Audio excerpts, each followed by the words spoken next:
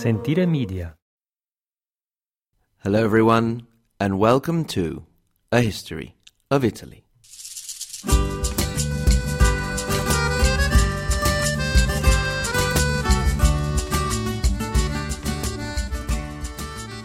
Episode 5, The Gothic War, continues.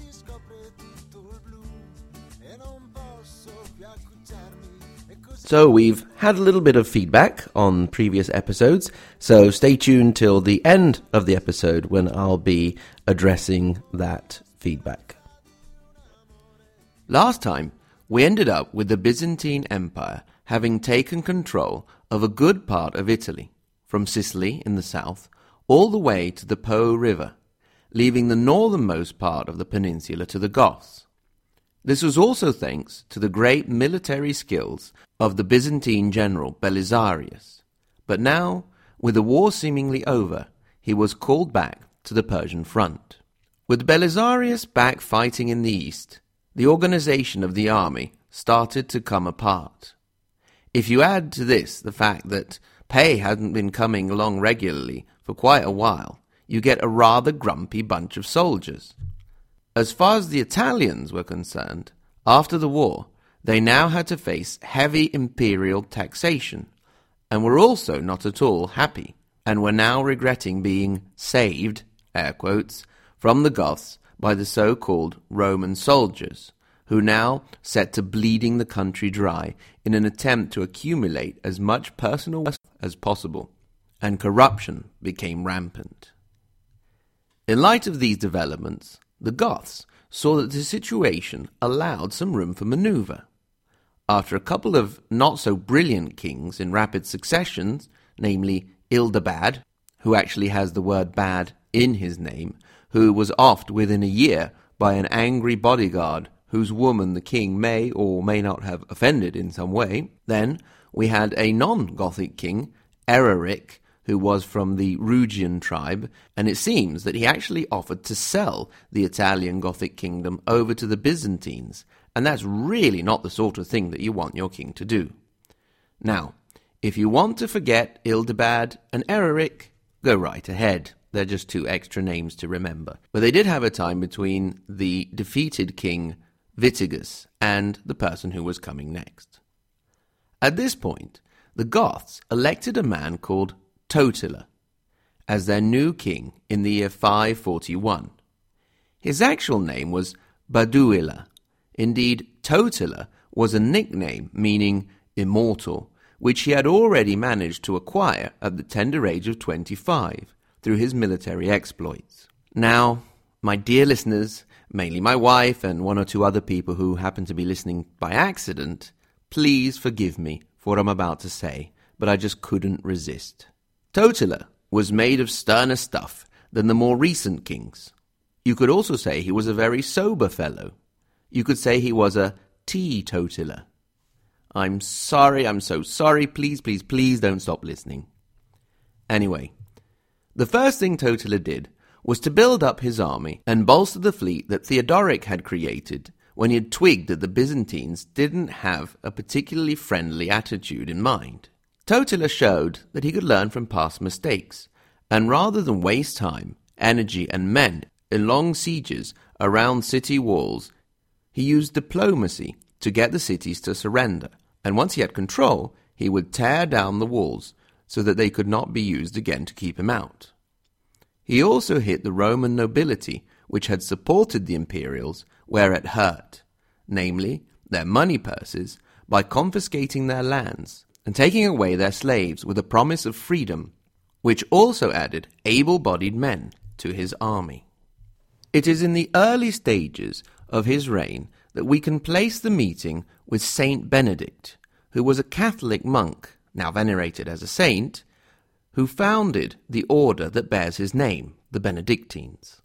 Totila supposedly sought him out at his monastery in Monte Cassino because he was alleged to have the power to foresee the future. Our source for the meeting are the dialogues of Pope Gregory the Great, who takes a very negative view of the king, and so we don't know how balanced the story really is. In any case, Totila wanted to test the holy man and had a squire dress up in his regal attire and go to Benedict with a select guard. As soon as the impostor was in the presence of the saint, he was told to take off the clothes that were not his, because he was not the king. And so he went whimpering back to Totila. Then Totila finally went all penitent and grovelling up to Benedict, and was promptly told to stop being naughty and cruel. He was then told that he would soon go to Rome, cross the sea, reign for another 9 years, and then lose his life and his kingdom. Happy tidings, in other words. Great meeting, thanks for the pep talk.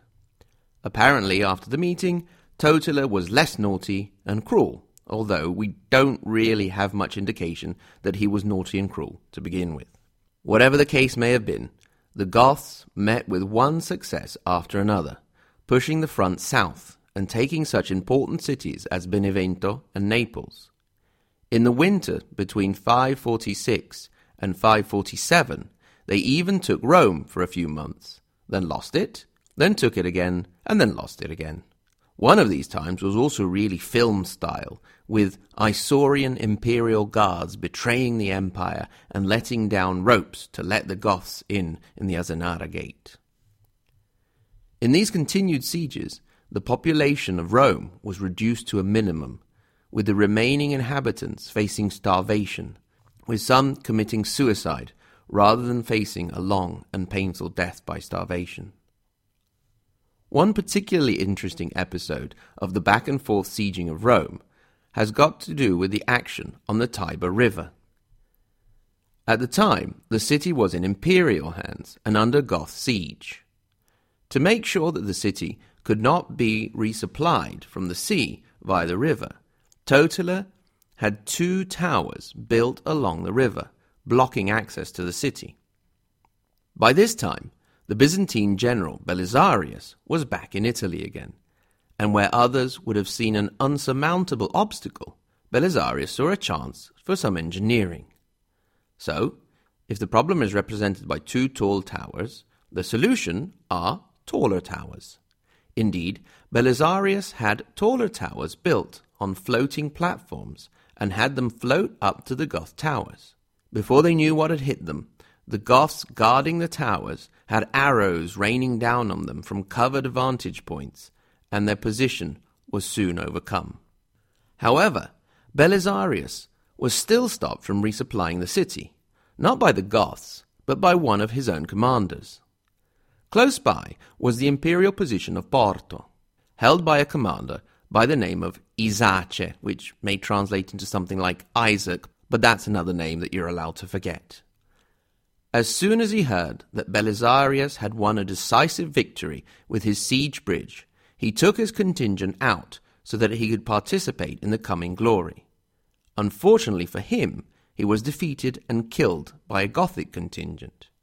When Belisarius heard the news that his commander had been killed, he believed that the town that he guarded had been taken and turned back, leaving the city without supplies. Aside from the complicated situation in Rome, things were going quite well for the Goths, who had managed to take back almost all of the peninsula.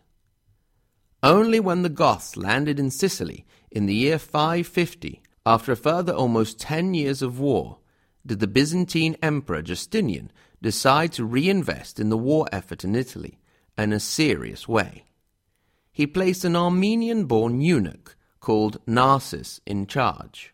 Narses didn't have much military experience, but he was a very able politician, and he was helped in the endeavor by more competent and experienced generals.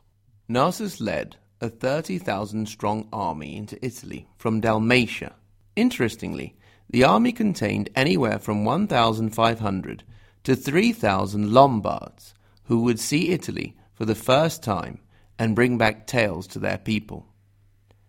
The army made its way slowly down the Adriatic coast and finally met Totila's forces in the decisive battle of Busta Gallorum, known better as the Battle of Tagine, in current-day Perugia in central Italy.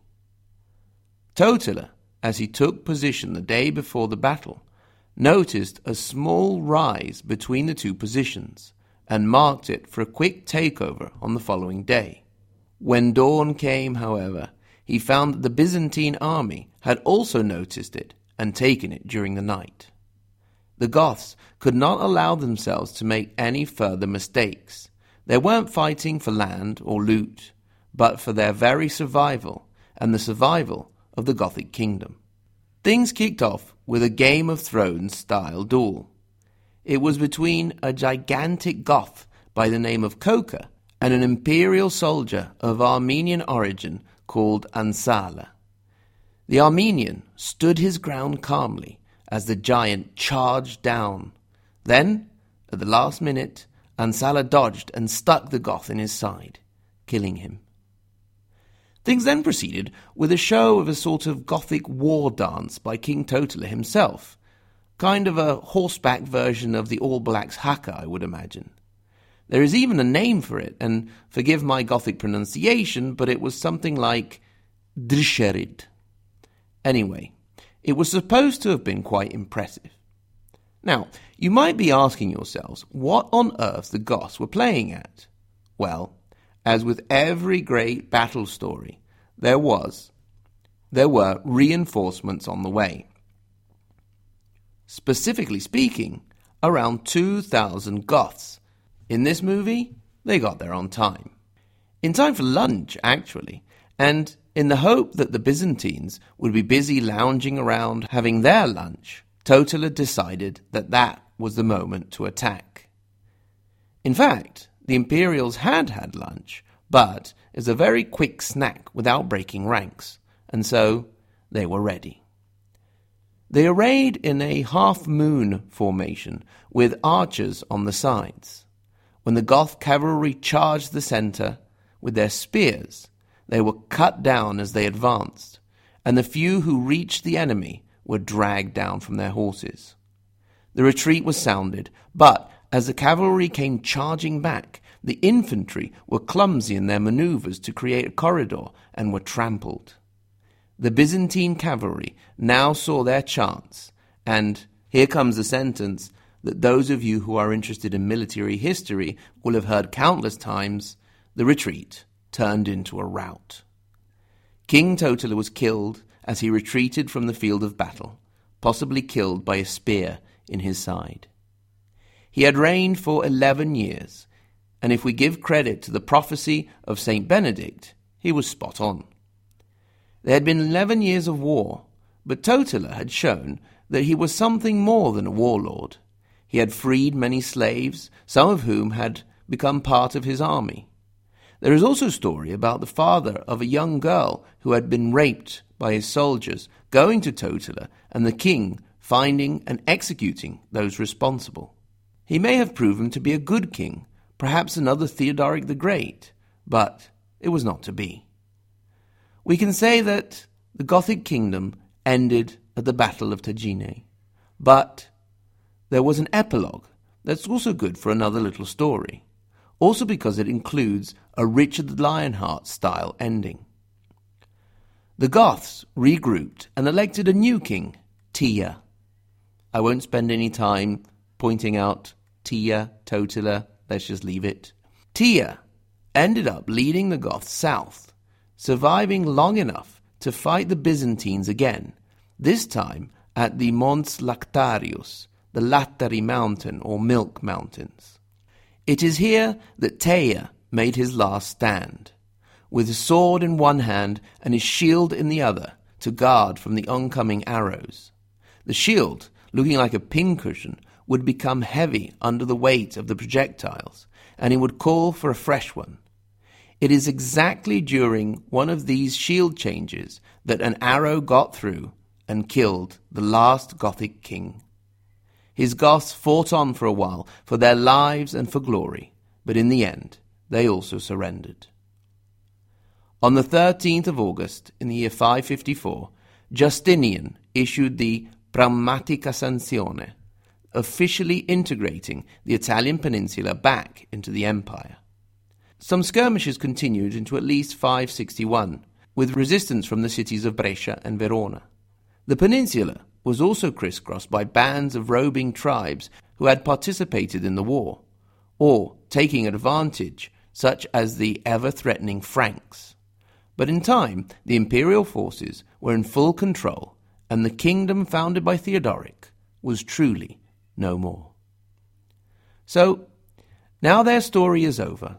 What can we say of the legacy of the Goths in Italy? Many of the surviving Goths disbanded and melted away into the local population, mixing to varying degrees. An interesting legal document, for example, mentioned a certain Stabile from Brescia in the year 769, almost 200 years later, claiming himself to be subject to the laws of the Goths. But this may be just because he didn't want to get hooked on the laws of the time. We also have some place name, such as the castle of Godega or Godega Sant'Urbano in Treviso, Godia or the Godegats Road in Friuli, or Godeghe near Vicenza. We have already mentioned some of the monuments as well, such as Theodoric's mausoleum and the Arian church in Ravenna, the capital of the kingdom. The Italian language also has a smattering of words from the Gothic. The reins of a horse in Italian are briglia. You would put your wine in a fiasca, and the part of the river that is uncovered when the water level lowers is the greto, and a long pole can be a stecca or stanga. Coming back to our story, for the moment at least, Italy was once again part of a Roman Empire that stretched all the way from Western Europe to the confines of the Persian Empire. The idea of the imperial administration was to reinstate the status quo from before the war and the reign of Theodoric, back to the good old days before all this Germanic kingdom nonsense. Time would show, however, that there was no going back. And next week, we'll see why that was. Now, I mentioned at the beginning that we'd had a little feedback. So, first of all, I'd like to say hello to Roberto, who got in touch with us on the website blog, and he's looking forward to the moment when Pippin will be coming along to start the founding of Europe. Now, we're going to have to wait a little bit because we've got a couple of centuries of Lombards to get through before we get to Pippin, but he's on his way, and I imagine he'll be popping in around episode 10 or 11. This week, our Facebook page got a mention from Peshawar KPK. They've posted a lovely video about the culture and history of Italy.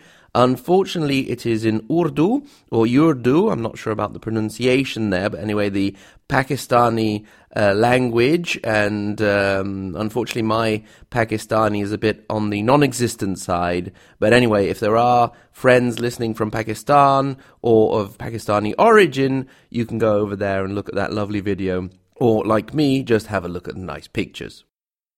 Then Simone said that he's going to be traveling this week for business and he'll be accompanied by the podcast. So hello to Simone, and we hope you have a nice, safe travel and that we don't bore you too much with the podcast, or that it helps you go straight to sleep.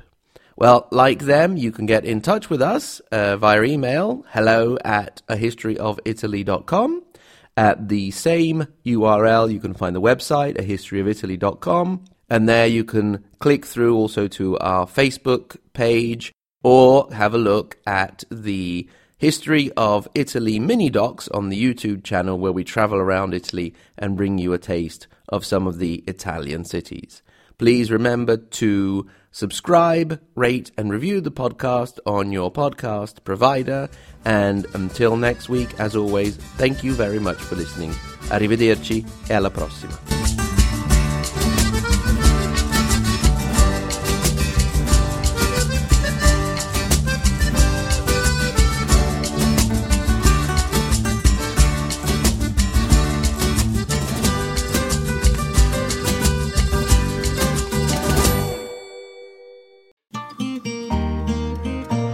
Sentire Media.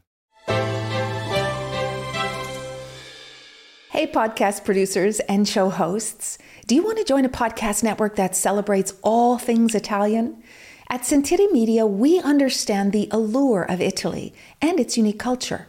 Our devoted team of hosts and producers are all driven by their shared passion for Italy.